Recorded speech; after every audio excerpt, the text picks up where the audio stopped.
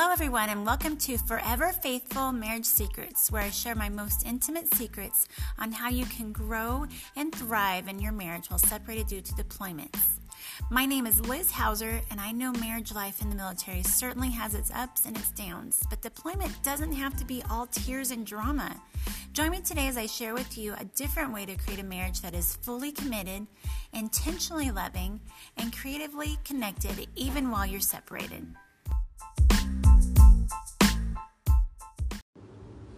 Hello everybody, this is Liz Hauser with Forever Faithful Marriage Secrets. Welcome to the land of Phoenix, Arizona. I finally made it here after a very long drive and a little bit of a detour. So I have a confession to make. I am not the best driver. In fact, I depend on my husband to drive us just about everywhere we go, especially for the long drives. And he actually likes it that way because he gets there a lot faster, because I don't know how. I always wind up tacking an extra hour or two long, sometimes with a little detour, sometimes by missing my exit, especially when I'm driving in the middle of a new town, new city, big city that I haven't been to. Well, I arrived in Phoenix and my GPS took me downtown, and I'm thinking, gosh, this is a weird place for our resort to be. Why is it downtown? And as we keep driving and in and out the roads, and all of a sudden I see Sheraton Hotel in front of me. I'm like, why am I driving towards the Sheraton Hotel? Wait a minute, isn't that where my business conference is supposed to be? And all of a sudden I go, oh my gosh, we're on 3rd Street. That is exactly where the business conference is. And I put in the wrong address. I selected the wrong address. And I was like, oh, I just kind of lost it. I was so mad at myself because I was at the end of my rope. I was already tired from driving a second day to get to Phoenix. And we just had driven through a whole bunch of rain and through the mountains. Just crazy weather. I was like, you gotta be kidding me. And I was like, okay. So I was like telling myself, just calm down, calm down. And I'm looking at my boys and I'm like, you guys are getting quite the show, aren't you? You just get to see all the different colors of mom when dad is gone, because I lose it frequently. I try not to, but my emotions are so much more on edge when my husband is gone. And part of it is just, one, I'm having to take on so much more, and two, I'm having to do things that I don't normally have to be fully in charge of, and I'm in charge of everything all at once, and it gets really overwhelming, and it's really hard not to get overly stressed out. Can you relate? I hope you can, because man, I'm just a hot mess half the days. And I just want you to know that whether you're doing deployment for the first time or the 20th time, you're gonna have those days, weeks, moments, sometimes months, where you're just having a hard time making things click together, or not getting emotional, not getting stressed out or overwhelmed. And this actually reminds me of a trip that I made last summer. We drove to Houston, and I thought, we're staying at my sister's in Texas. Hey, it's only a 3-hour drive to Houston, and we can go to NASA. The boys love going to NASA. We've been there before. Kale drew through there. I don't remember it being anything crazy. I got this, right? I'm a strong woman. Well, I drove down there, and my GPS was not as up to date as the roads in Texas, because anybody who's in Texas, you know that they're always doing construction, always changing the roads, like always. And so my GPS is going off onto a road that no longer exists, and I'm still on the highway, and I'm like, oh my gosh, where am I going? And I think I either missed my exit or it no longer existed. But anyways, now I was in downtown Houston with no idea how to get to NASA. And I was only like 20 minutes away, 20 minutes, an hour later. Yeah, so I wound up, I freaked out. I freaked out because I didn't know where to go. I didn't have an alternate plan. I didn't know how else to get there except what the GPS was telling me, and it was not being very helpful to me at the moment. Can you relate? Love those GPSs until they aren't helping you out. So I'm freaking out. Literally just like, I just wanted to turn around and go home. I was just like, this isn't worth it.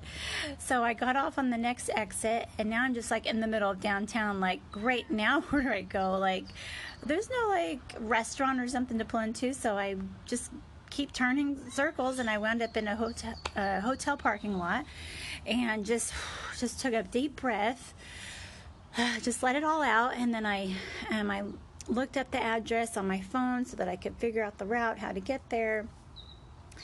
And eventually I got there. We were about an hour later. Of course, by this time we were tired, we were hungry, I had to pee, it's a girl thing, right? And I was so exhausted, and all I could think was, oh my gosh, why did I do this? And I have to do this again tomorrow when we drive home. It's like, I can't do this is too much work. I would just say driving in Houston is like driving in a sea of cement. That cement just crisscrosses every which way, and it is so confusing, and it is a hot mess. And of all the cities that I've driven through, that one takes the cupcake.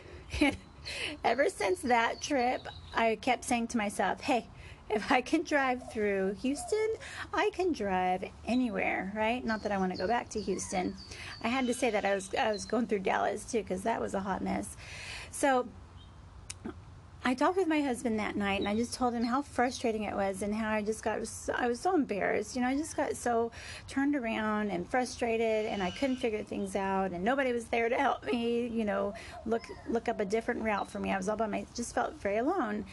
And he said, well, you know what I do? And I was like, okay, sure. And he's like, well, I always look up the route the night before. I make sure I know what the route is. And he said, if you need to, just write it down step by step. Know the alternate routes in case, the exit's not there, or there's construction or something. And I go, okay, that's a good idea. And so that night, with a fine-tooth comb, I looked at the directions, and I wrote down step by step what I needed to do. I also wrote a couple alternate highways, because there's so many different options, and sometimes you got to take that other option. That way, if I needed to take an alternate route, I felt comfortable, like, okay, yes, I know 76 will get me back home. Okay, that'll work too. So I mapped it out, and I made sure to leave him plenty of time before rush hour hit. That next day, we had a good time at NASA, really, really fun. And then we left that late afternoon. And I tell you what took me an hour the day before took me 30 minutes. Boom. I was out and through it and done. And I was like, whoa, what just happened? Oh my gosh, that was so much easier. I did it. And I was so proud of myself. And from that day forward, I've made sure to always look at the map the night before, write down my directions so I know where I'm going, so that if there's any confusion, that I can look at that, or I can look at the alternate routes. I also, by the way, I had two maps going, the one on my phone, which I trust more because I can select it a little bit better, as well as the one on my truck, the GPS on my truck. And I couldn't help but think that's kind of like when you're preparing for marriage. Oftentimes we go through marriage just thinking, oh, I'm in love, and my marriage is wonderful, and it'll just stay together with no problem, and I won't need to really work on it, because why should you have to work on it when you're in love? I will always love my husband. Until you get frustrated with him, or until he's gone for 6 months, and then he comes home, and now he's all in your hair or in your mess, And I thought, you can't just go through your marriage assuming everything is going to be hunky-dory. You have to work on it. A good marriage takes a lot of work. It takes a lot of effort. It takes a lot of planning and communicating. And that's the same, just like with driving. You have to have those tools in your back pocket. You got to prepare ahead of time, especially when it comes to deployment, the pre-deployment, during deployment, post-deployment. You have to prepare for each of those steps. And my hope in what I want to offer military couples is to be able to provide those tools, to give you steps to take so that you know how to prepare and how to set yourself up for success and to thrive before your husband leaves for deployment, so that you set yourself up for success, so that when he is gone, you guys are comfortable with communicating and realize and find a new groove with how you communicate and how you connect and how you work at home and take care of things at home while he takes care of things overseas, but you're still connected and you're still working well as a team, to when coming up with ways of how you can prepare for him coming home, and just having the right mindset and figuring out what works for you and what works for him, and how you guys can work together as a team to support and love and respect each other and feel well listened to, and also be able to speak up and be honest with one another through the whole process. And I really want to be able to provide the military family and the military couples with those necessary steps. And so I am looking forward to providing that for you, and I hope that you guys can give me some feedback and let me know what is it that you need. So my first question to you, just starting at the beginning, what is the one question you have when it comes to preparing for deployment? That always seems like such a scary step as you're preparing for deployment. You're so sad, your emotions are all over the place, you don't know how to communicate with your husband, and part of you wants him to go just to get it over with, and the other part isn't ready for him to go, and then you're fighting, and you're like, I don't know what's going on, and why are we fighting? And so we're supposed to be having the best moments of our life before you leave. And I'm not going to see you forever. And so if you would, go to my Facebook page, The Forever Faithful, and I'm going to have a post on there. And if you would just comment on there, what is the one thing, what's one question that you have about preparing for deployment, that if you could get that answered, it would make that so much easier. So go on to my Facebook page, The Forever Faithful, and let me know what's the one question you have about preparing for deployment.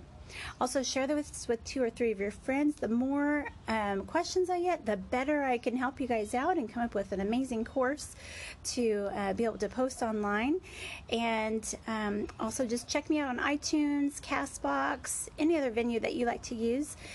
Subscribe, like me, and also leave comments. I would love to hear what you are thinking. I would love to hear let me know how you are driving without your husband, how you are traveling. How do you overcome that stress of having to figure it out on your own and traveling and packing for everybody, you and the kids? I hope, though, that being said, that you will plan something fun to do with you and your kiddos, because it just makes the time go by faster, and it gives you something to look forward to, and it makes you stronger. Yay for stronger ladies. Yeah. So I love connecting with you, and I look forward to connecting with you tomorrow. Have a beautiful day. Bye.